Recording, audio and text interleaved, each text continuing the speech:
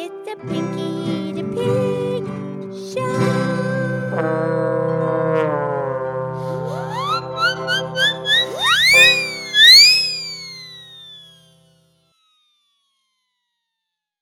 Okay, it's me. It's Pinky the Pig. It's time for our show. Thank you for listening from all over planet Earth, and we know the universe is listening. We are aware. And I am here with my fabulous friend, Mildred the Moo Moo Cow. That's right, Pinky. And this is where you can listen, laugh, and learn with an oink and a moo. Yeah. How are you, Mildred? I'm fabulous. How are you? I'm fabulous. Did you have a nice weekend? I did, man. It's hot, huh? Yeah, it's hot out. Well, it's that time of year. Yeah, so what's going on today? Well, today we celebrate a man's birthday many years ago, a very famous poet, a writer, Henry David Thoreau. Oh, yeah, Henry David Thoreau. Of course, we have quoted him many times in the past.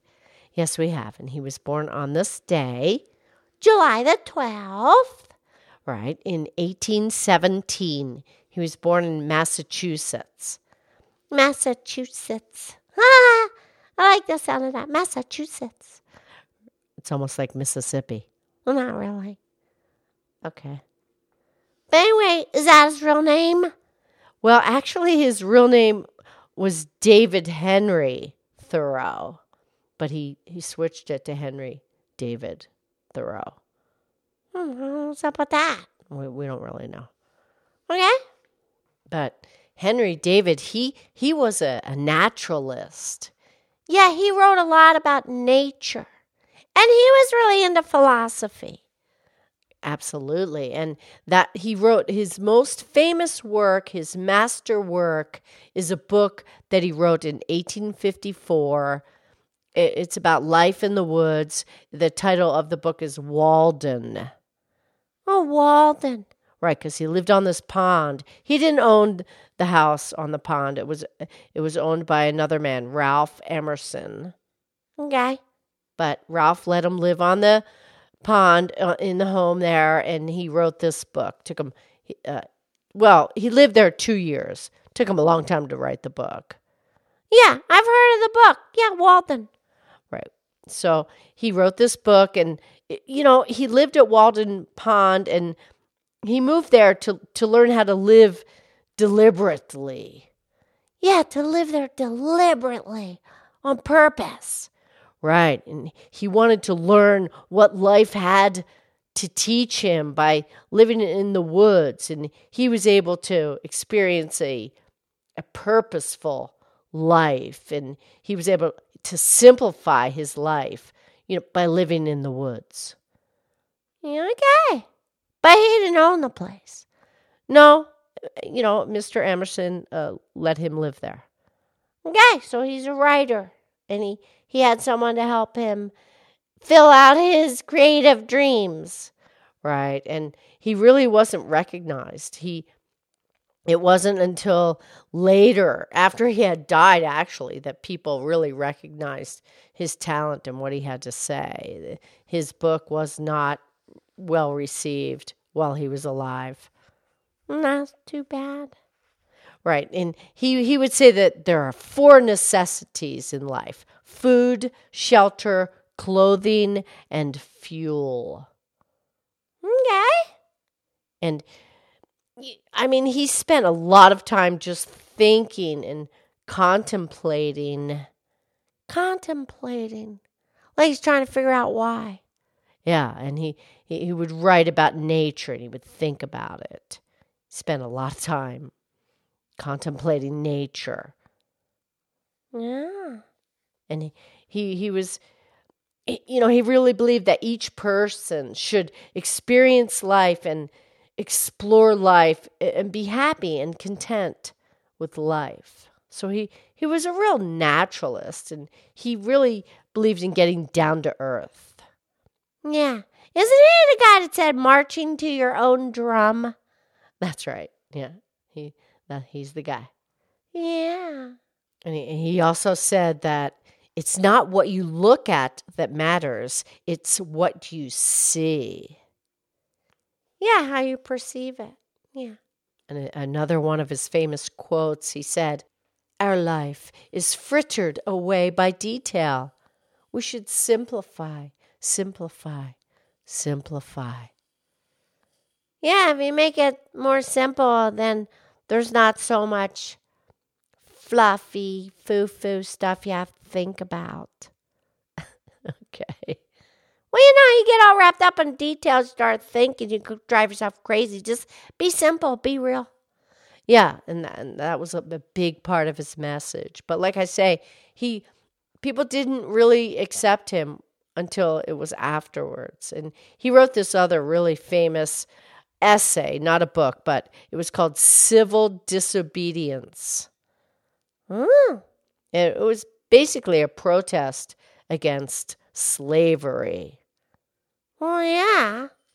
And so he recognized that civilians need to be free and they need to make their own decisions, even with government. And so those were his two most famous writings. And it really took a long time for those classic texts to be really embedded in the American thought. And he really later was recognized as a very philosophical writer, but it wasn't until he died till he was recognized. He really didn't make any money as a writer, when he was alive. No, but luckily he had people to help him. Yeah, that's how he lived, and some criticize that. Oh yeah, well yeah. And he did die young. He was 44 years old. He died in 1862 of tuberculosis. What was that? Well, it's an infection, a bacteria that gets into the body. And if your body's not strong enough, you can't fight it. And it takes over the lungs. And about half of the people that contract tuberculosis, they do die from it. It's an infectious bacteria. But, if you're strong, you can fight it off naturally. But for some reason, he did not. He died if he's only 44? Yeah. Wow. But, Pinky, he inspired so many people with his writings. And he lived a spiritually meaningful life in nature. Yeah, he's all about the nature, huh? He's the one that said, make it simple, live in nature, be one with the nature. He did. Okay, what else did he have to say? Okay, here's a few more quotes. Yes, please. This piece comes from his book, Walden, Life in the Woods. And he said, "I went to the woods because I wished to live deliberately, to front only the essential facts of life and see if I could not learn what it had to teach and not, when I came to die, discover that I had not lived." And this next one, Henry David Thoreau said, "Two sturdy oaks, which side by side withstand the winter's storm, in spite of wind and tide, grow up the meadow's pride, for both are strong. Above they barely touch, but undermined down to their deepest source, admiring you shall find their roots are entwined inseparably." Wow. Yeah, that's beautiful.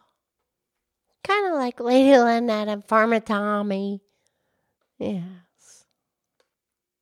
And we have time for a couple of quotes from Henry David Thoreau. He said, "Life isn't about finding yourself. It's about creating yourself. So live the life you imagine." Nice. And here's one more.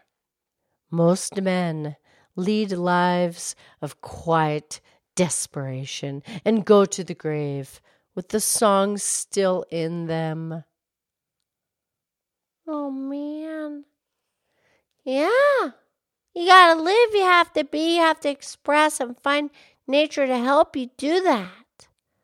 I think that's what he gave. Yeah. All right, Mildred, awesome. I'll talk to you tomorrow. I love you. I love you.